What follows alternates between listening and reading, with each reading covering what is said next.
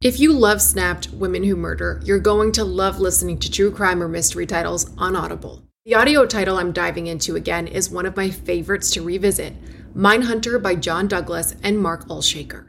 Even if you think you know the details of the cases former FBI unit chief John Douglas took on from documentaries or the scripted show, the audio title goes above and beyond in bringing you along with him in his career, trying to catch serial killers and serial perpetrators. He used psychological profiling to dive into the minds of notorious criminals. The title includes his hunt for a killer in Alaska, the Green River Killer, and so much more. As an Audible member, you can choose one title a month to keep from their entire catalog.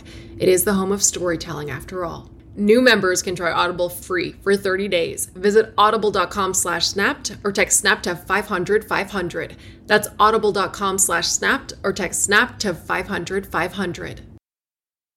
Whoa, Memorial Day! That means summer is here, and if you're struggling to get in shape and lose weight, I'm about to change your life. I'm Carl, the CEO of Body. That's BODI, and I don't like working out and eating healthy either. So here's how I get myself to do it. I make myself own the morning. And by the morning, I mean the first hour or so of every day, dedicated to my results and my health. And man, does it work. Every day, I get out of bed, drink a health shake, and then I go crush a workout from one of the 120 programs on the Body app and just follow along day by day. So here's my special offer to you. Because it's Memorial Day and I want you to get started now, the next 5,000 new subscribers who sign up for 6 months get the next 6 months free. That's full access to over 120 programs. So don't wait. See how fast the pounds can really come off. And if they don't, you can get your money back, no questions asked. Just go to body.com to buy 6 months and get the next 6 free. That's BODI.com.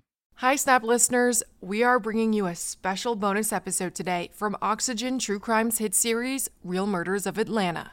You can also watch full episodes live or on demand on the free Oxygen app by clicking the link in our description. Enjoy. Horror strikes a stylish Atlanta neighborhood when a mother goes looking for her son. She goes upstairs and they hear this blood-curdling scream. Emergency, somebody done killed my baby. He was not just murdered, he was bludgeoned. Based on the injuries to him, as well as the blood on the wall, somebody was out of control. The person that committed the homicide took a shower before leaving the residence. Whoever was responsible for the murder had to be someone that Lance knew. The victim is one of the city's most influential entrepreneurs. He wasn't just my dad, right? He was really this amazing man that, in a small way changed Atlanta. And the deeper detectives dive into the case, the more they uncover what appears to be a crime of passion. The husband knew that she was having an affair. He was going to, break off the relationship. It could, make you enraged enough to commit a homicide. That was the piece that gave us confidence that we, in fact, had identified the right person to charge with Lance's murder.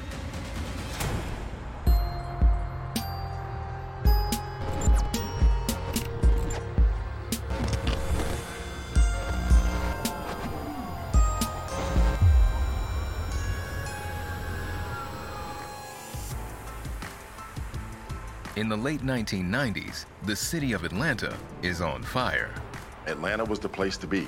There was a real buzz in the city, a real electricity. It was a land of opportunity. It was just very, very much booming and alive. A lot of folks in their 20s and 30s doing a lot of great things. Atlanta was just aspirational, but it was big and robust. Atlanta was ripe for young capitalists. And it is within that context that Lance Herndon was able to develop a very successful business as a consultant for his own personal software technology company. Lance had moved into one of Atlanta's suburban jewels, the city of Roswell, a bucolic haven of horse farms and handsome homes, a refuge from the fast-paced metro city life. But on Thursday, August 8th, 1996, that quiet is shattered. Emergency, somebody done killed my baby. Tell me what's going on. I don't know. I came in the house and I found him in the bed. Hurry, please. The paramedics arrived, but he was gone. He was gone. And they found his body in his bedroom. He was not just murdered, he was bludgeoned. Moments later, detectives are on scene at the home and speak with the distraught 911 caller, Lance Herndon's mother, Jackie. She told investigators, Lance, he had 3 employees that worked for him downstairs in his home. And that morning, when they showed up, there was no Lance. They got worried. Lance didn't call, there was nothing. So they called Lance's mom, who lived around the block. So she comes over and she goes upstairs. After a few minutes, there was this blood-curdling scream. She was shocked when she pulled back to comfort her to see her only child laying in the bed, face up.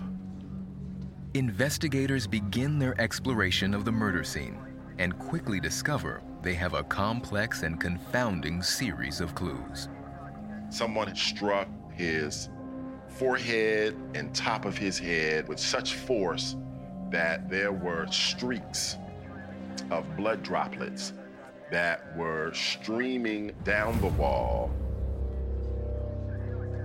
This appeared to be someone in a bit of a rage, because based on the injuries to him, as well as the blood on the wall, somebody was out of control and that did this.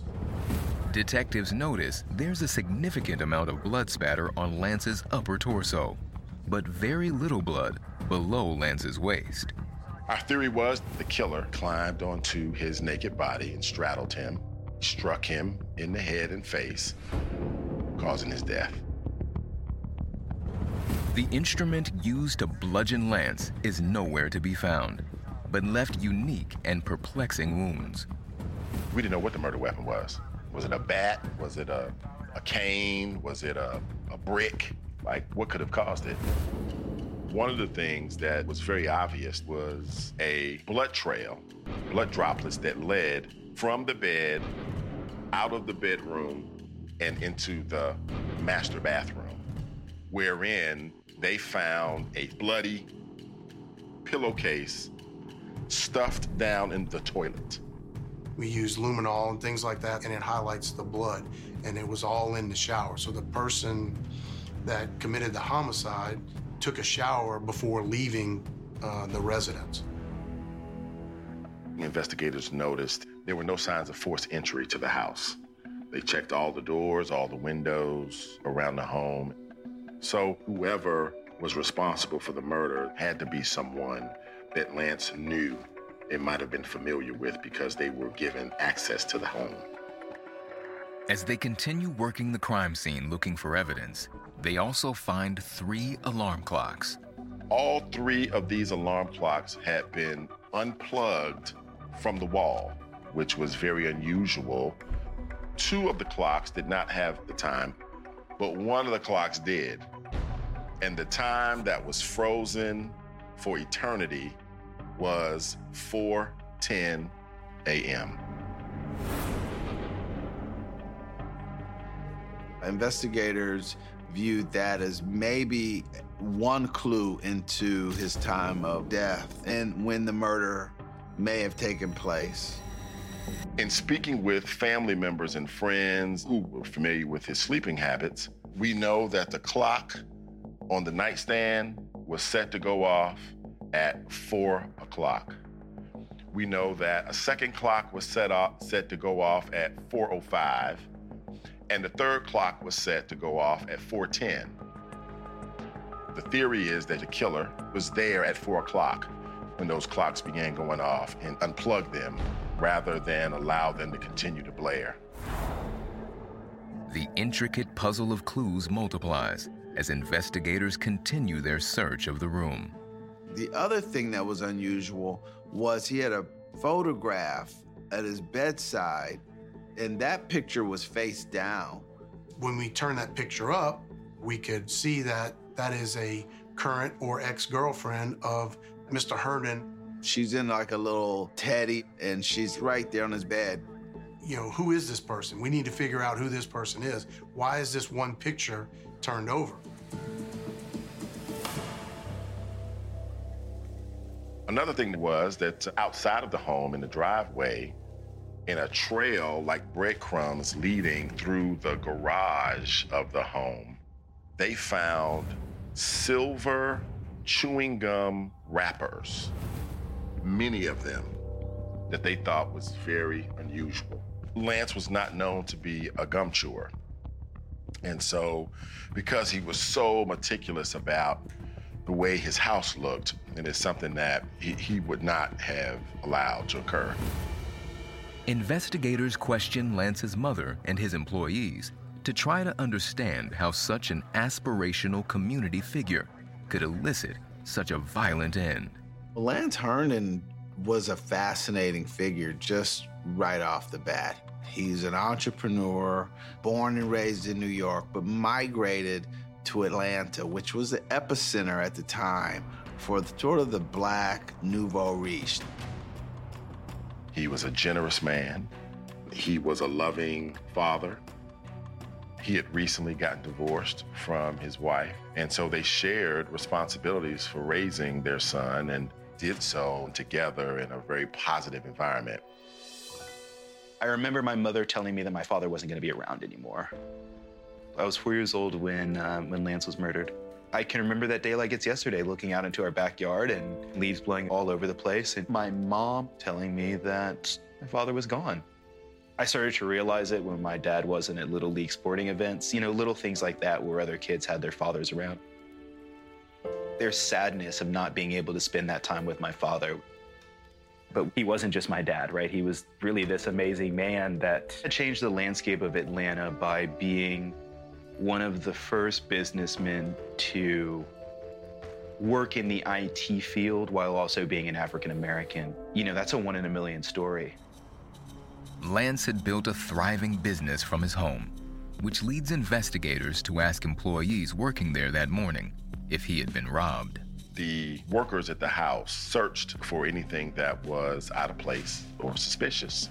And they immediately noticed that a very expensive laptop was missing. The case was there, but the laptop was not, which was really unusual because Lance was really fastidious, and Lance rarely let the laptop and the case ever become disconnected. Lance's employees also help by identifying the woman in the bedside photograph as Kathy Collins. We learned that Kathy and Lance were dating, were intimate, and that Lance was getting ready to break off his relationship with Kathy. If Lance had mentioned to her or had conversations with her that he was going to, break off the relationship, it could, make you enraged enough to commit a homicide. Lance had a reputation of being kind of just a serial philanderer. A very large consideration was the motive in this case. He knew that she was having an affair, and so there's motive right there.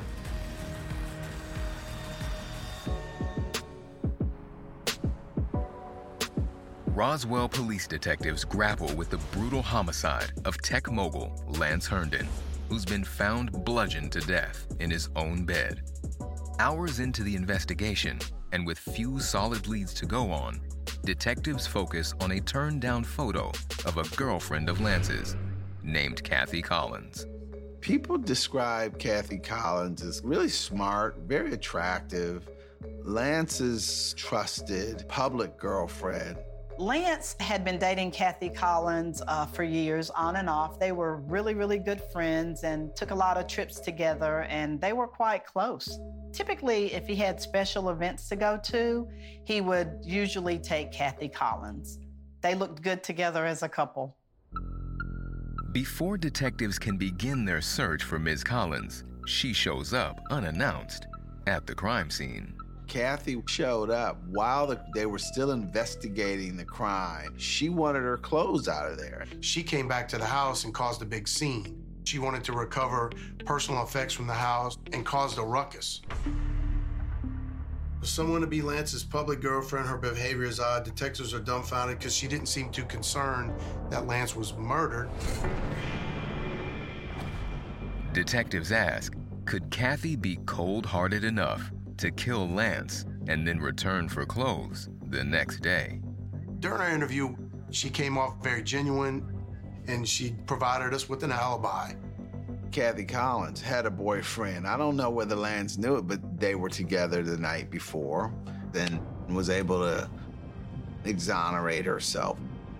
With Kathy's whereabouts accounted for, detectives are stymied.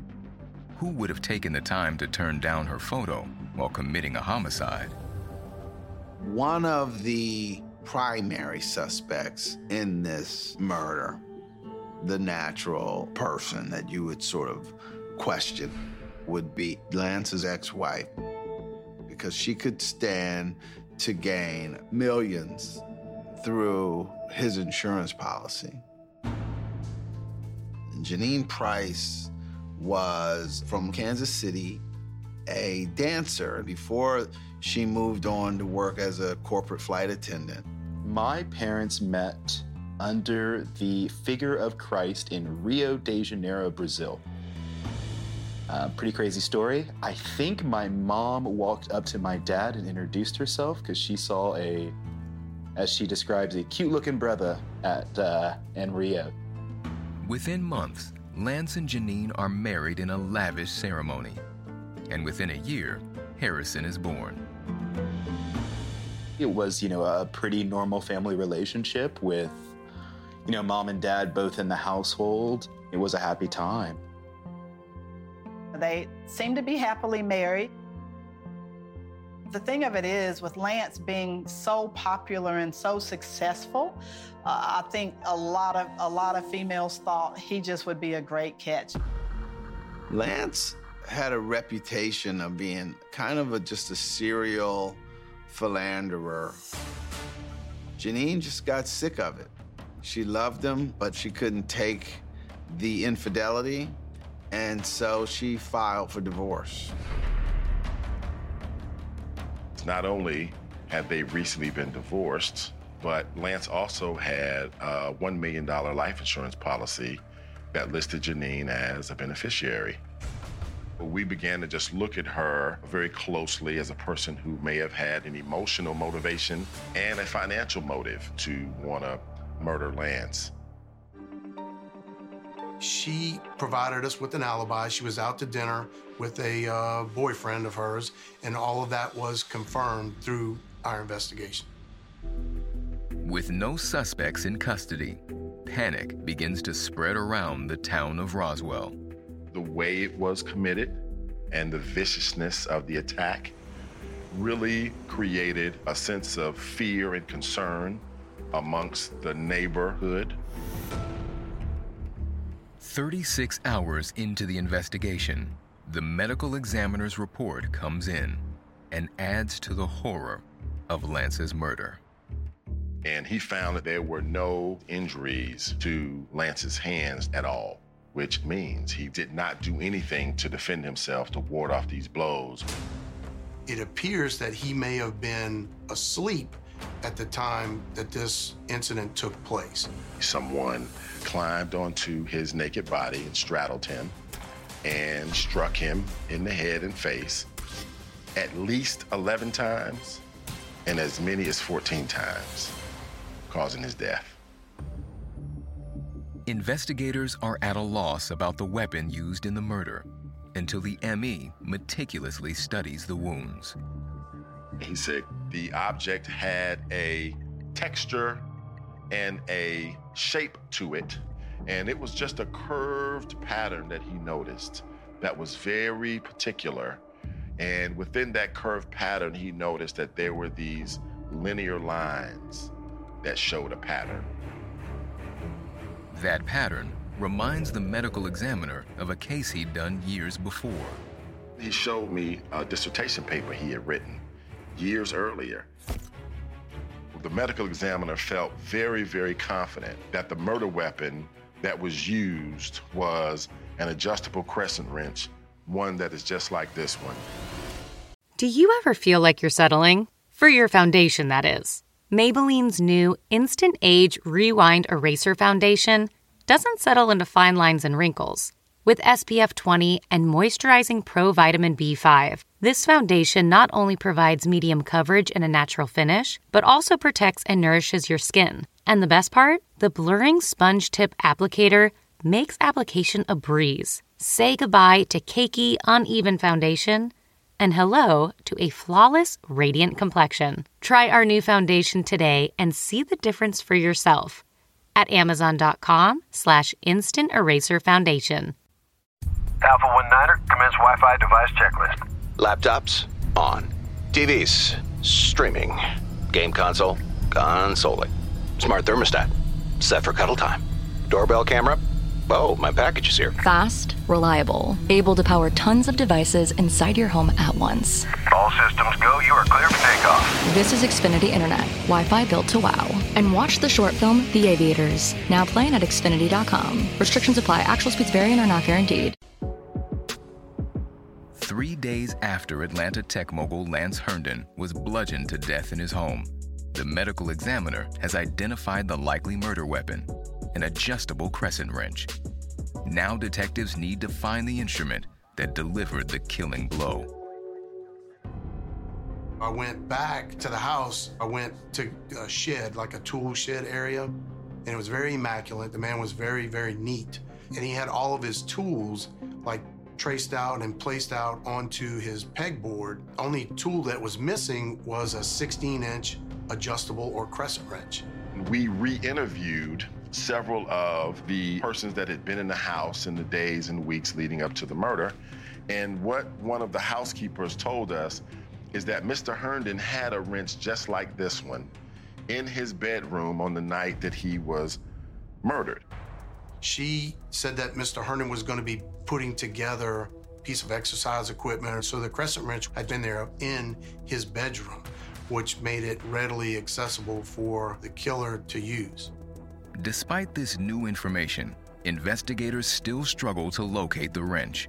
But confirming it was last seen in the bedroom where he was killed, they now believe Lance's murder may not have been premeditated, but was instead a crime of passion. During the course of our investigation, it became known to us that Mr. Herndon had a lot of women in his life, including Miss Talana, one of his people that worked for him. Talana Caraway and Lance Herndon were friends. Earlier in their relationship, they dated and had actually been intimate.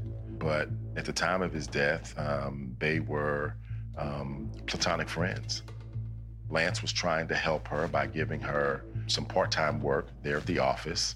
And on the night of Lance's murder, Talana Caraway was scheduled to work from 6 until 10:30. During her interview with police, Talana helps establish a window of time when Lance was killed.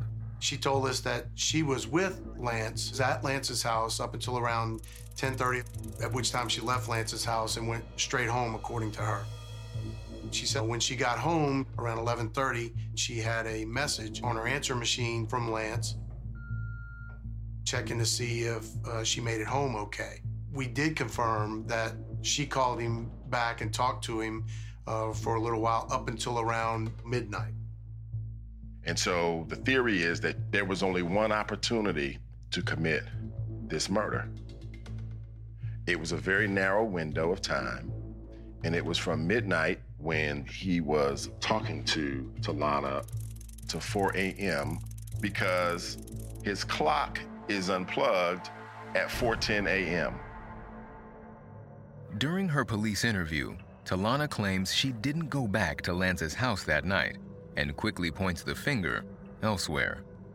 She told us that he was dating a woman who several months earlier had come into his life named Dion Ball. Dion Ball was a 28-year-old college student at Georgia State University here in Atlanta. She originally is from Jamaica, and she and Lance began a relationship. Talana explains that Dion and Lance met at his 41st birthday party, and he was immediately captivated. Dion has both beauty and brains. When he met her, he was smitten, and they started dating, and it quickly turned sexual. Talana told investigators that Lance loved to wine and dine, and he didn't spare any expense on Dion. You know, he bought her a Mercedes. They traveled together. He lavished Dion with a lot of material goodies. What Lance didn't realize was that Dion Ball was probably as much a player as him. She didn't tell him, but she was married. Once the investigation revealed that at the time that she and Lance began a relationship, Dion Ball was actually married, it then immediately created a real interest in her husband, Sean, a Jamaican resident who worked as an airline pilot. Investigators suddenly need to speak with Miss Ball to know if Lance's amorous activities landed him at the deadly corner of a love triangle. We were able to speak with Dion Ball. She indicated that she and Lance were madly in love, that Lance was enamored with her. She claimed she did tell her husband that Lance Herndon was just a mentor and a friend. But I would say it was probably hard to explain the Mercedes and the extra money and all of the other stuff. The husband caught on pretty quickly. Sean knew that she was having an affair, and so there's motive right there. And very early on, what the investigation revealed very interestingly is that Sean had been in Atlanta the night of Lance's murder. Mr. Herndon called us and asked for her to be removed from the property and in turn be given a criminal trespass warning not to return. Investigators get a tip. We were shocked to see inside of her purse these silver foil gum wrappers like we had seen in the driveway of Lance Herndon's home.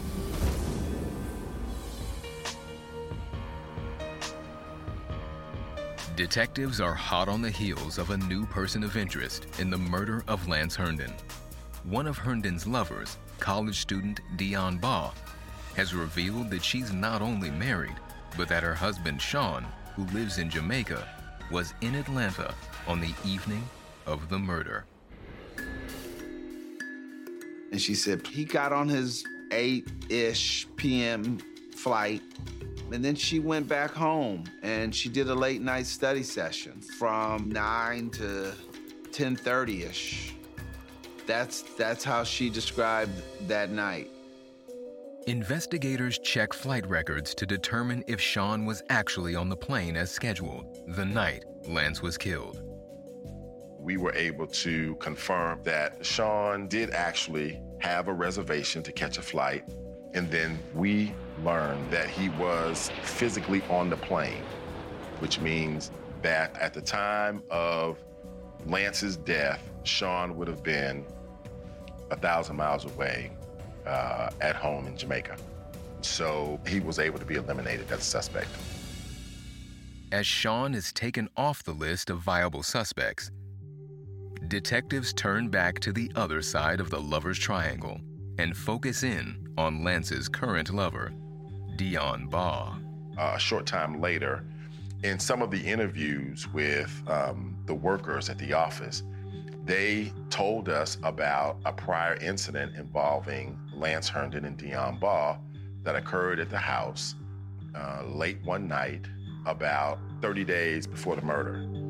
Dion showed up at Lance's house, unannounced. Dion was able to see Kathy Collins walking through the house with a towel on. Dion came very enraged. She began to ring the doorbell, beat on the door, kick the door, and try to gain access to the house so that she could confront Lance about what she had seen. Lance refused to answer the door. He called 911. Mr. Herndon called us and asked for her to be removed from the property and in turn be given a criminal trespass warning not to return. That's when the fight kicked off. She started scrapping, struggling, pushing. You got two fully grown police officers here handling a 5'7", 5'8" female. So we managed to get her under control. We got her handcuffed and got cursed and kicked and everything all the way to the jail and booked her in for trespassing. They arrested her and they charged her with the misdemeanor of criminal trespassing for being on his property without his permission or authority. They flat out take her to jail. And Lance he didn't bail her out, he didn't do anything. And that criminal case was scheduled to go to court on the day that Lance Herndon's body was discovered by his mother. Although Dion's arrest had been a month before the murder, detectives must now scrutinize a potential motive. Was she trying to silence Lance before he was due to testify against her in court? Detectives bring Dion back in for questioning, where she makes a surprising admission. During that interview, she indicated that on the night of his death, that he, in fact, came to her home, which was located in Norcross, Georgia, and brought her his laptop computer for her to use for a class. She claims that he came to her house sometime in between 9 and 10:30 p.m., dropped off the computer, and left. And that was the last time that she saw him alive. But Dion's explanation doesn't match with Talana Caraway's account from that night. Talana Caraway is there in the office with Lance, and she doesn't leave until 10:30, and she says Lance never left the house. It would have been impossible for Lance to have left his home to bring the computer and drop it off and leave during this window. All of this was confirmed with her records, so that kind of led us to Miss Baugh. We have no alibi for her, so we're really concentrating on her. Considering her possession of the missing laptop, a court date with Lance scheduled just hours after he was found murdered, and no alibi, detectives are convinced Dion Baugh is their killer. But with no eyewitnesses or evidence tying her to the crime scene, there's nothing they can arrest her on. There were some really serious forensic challenges to the case. There were no fingerprints of anyone there in the bedroom other than Lance Herndon's fingerprints that were found. We've done forensic testing on the hair and on the materials found underneath the fingernails of Lance Herndon during the autopsy. We looked at all aspects of Lance Herndon's life. We did a really deep dive into his finances. We've exhausted every lead, then we've done all the interviews and re-interviews that we can find. So the case goes cold. Based on the fact that it took so long, none of us had a lot of hope. I did not have a lot of faith in the Roswell Police Department because it was just too long of a period of time. Over a year and a half passes with no new leads until detectives get a call from someone close to their prime suspect. Eventually, the investigation gets a break. We get a phone call from an Atlanta attorney who represents Sean in a divorce action against his wife, Dion Baugh, and that Sean would like to make a statement to the investigators that he has some information that is relevant to the murder of Lance Herndon. The case of Lance Herndon's murder had gone cold for more than a year, despite exhaustive efforts by the police. Then a call sparks the investigation back to life. In 1998, Investigators get a tip, and it comes in from Deon Baugh's husband, Sean himself. Sean is here in Atlanta in a divorce action against his wife, Deon Baugh. And he would like to make a statement to the investigators. Sean indicates that several months earlier, while Deon had been in Jamaica visiting, they got into an argument over her relationship with Lance Herndon. And he confronted her about whether or not she had anything to do with Lance's death. She has a very hot temper, and she begins to curse him out, kick him, and beat him. And she makes the statement that she will kill Sean just like she did Lance. That was the piece that gave us confidence that we, in fact, had identified the right person to charge with Lance's murder. Sean then tells investigators that he and Deon will soon be in divorce court, giving police the opportunity to use any statements she makes under oath against her in their criminal case. I watched Deon Baugh testify under oath that she and Lance Herndon never had an intimate or sexual relationship, that she and Lance Herndon were just merely casual friends. That statement made under oath was a completely different statement than the one she had given to our investigators on the day after Lance's death, where she indicates that they were madly in love and had shared a very intimate and personal sexual relationship. Denying an adulterous relationship with Lance, Deon also makes a perplexing admission about Lance's laptop, which she had previously told detectives he dropped at her house. At this divorce hearing, which was based on infidelity, Deon said that she actually left the house that night, went and picked up the laptop from Lance's home, which placed her at the scene of that crime. And it's also a contradiction to what she had said 2 years prior to investigators. Deon has finally admitted on record that she was at Lance's house the night he was killed. It was one of those things that added to this ever-evolving, clear picture about what happened the night that Lance Herndon was murdered. It was big.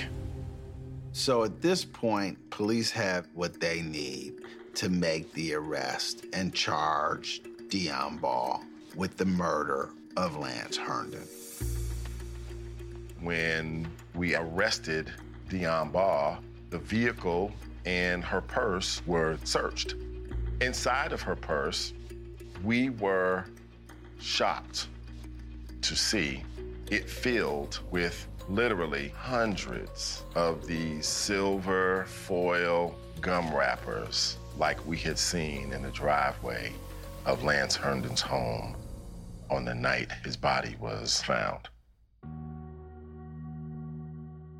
I got the news that Deon was arrested, and it was the greatest news we'd ever gotten.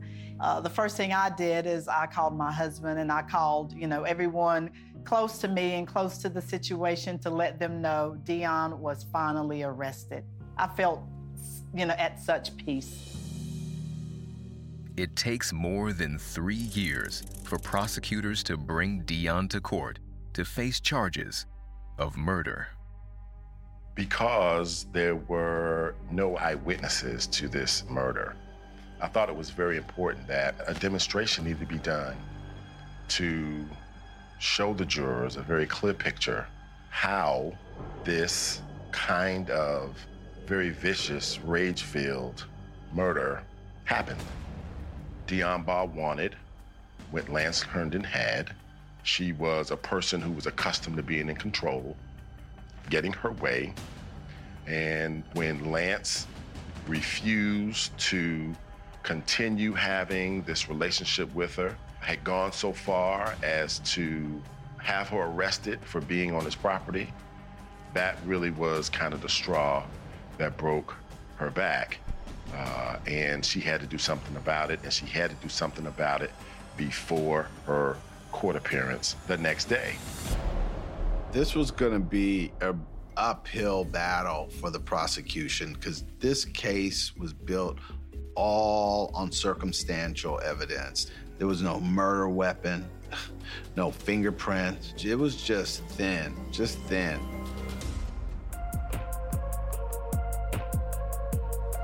Almost 5 years after the death of high-tech mogul Lance Herndon, the trial of Dion Baugh gets underway.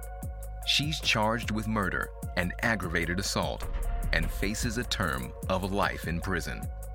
With no forensic evidence or murder weapon tying her to the homicide, the prosecution is relying on circumstantial evidence.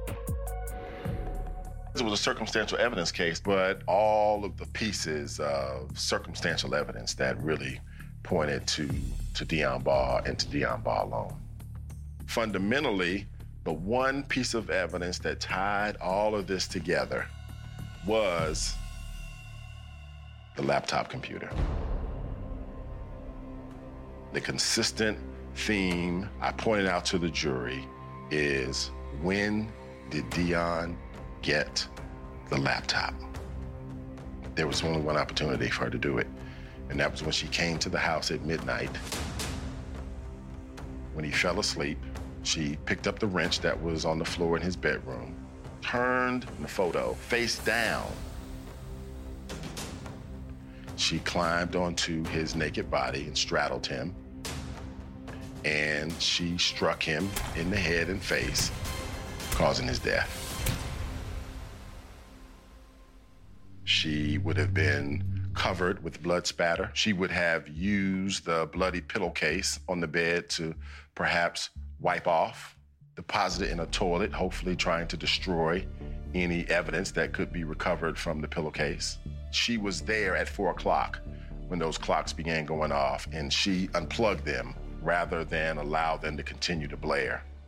And then she went back to the basement where the office was located, took that laptop computer that she knew was very expensive, and gone out of the garage, dropping those silver gum wrappers in the garage and driveway as she fled the scene. The prosecution rests, and the jury returns a swift verdict. So after a 2-week trial, Dion Baugh was found guilty of murder and sentenced to life in prison. When the jury found Dion Baugh guilty, I was so elated. I just wanted to shout at the top of my lungs, thank God. I just felt like justice had finally been served. With Dion Baugh behind bars, the ordeal is over. But 2 years later, she turns the tables on everyone who cared about Lance Herndon. Dion Baugh was able to successfully have her conviction overturned based on a technicality involving the detective's testimony during the trial process. I was furious. I felt like this is so unfair. Dion Baugh's second trial doesn't go as smoothly as the first, as the jury deadlocks and a mistrial is declared. 1 year later, the prosecution prepares for yet another trial. So by the third trial, what was clear was that the prosecution really had its work cut out for them. I mean, this case was built all around circumstantial evidence, and there was a lot of just emotional fatigue. Particularly, Lance's mom did not want to sit through another trial.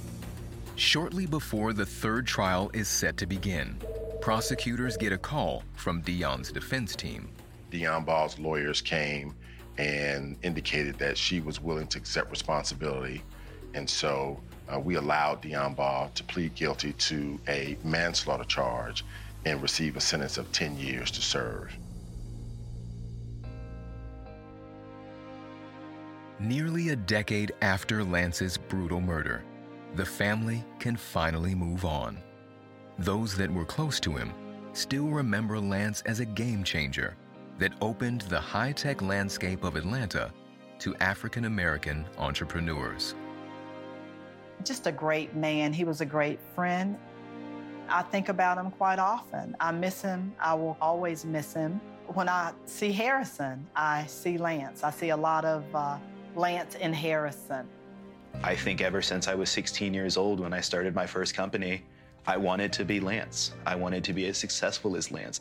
And I wanted to have the life that Lance had. I think that in a lot of ways, Lance's murder is what's really driven me to try and continue his legacy by being as close to him as possible. And I hope that he looks down on me from heaven knowing how hard I work and how hard I try to continue that legacy. We're Herndons, you know, and not everybody looks at the world that way.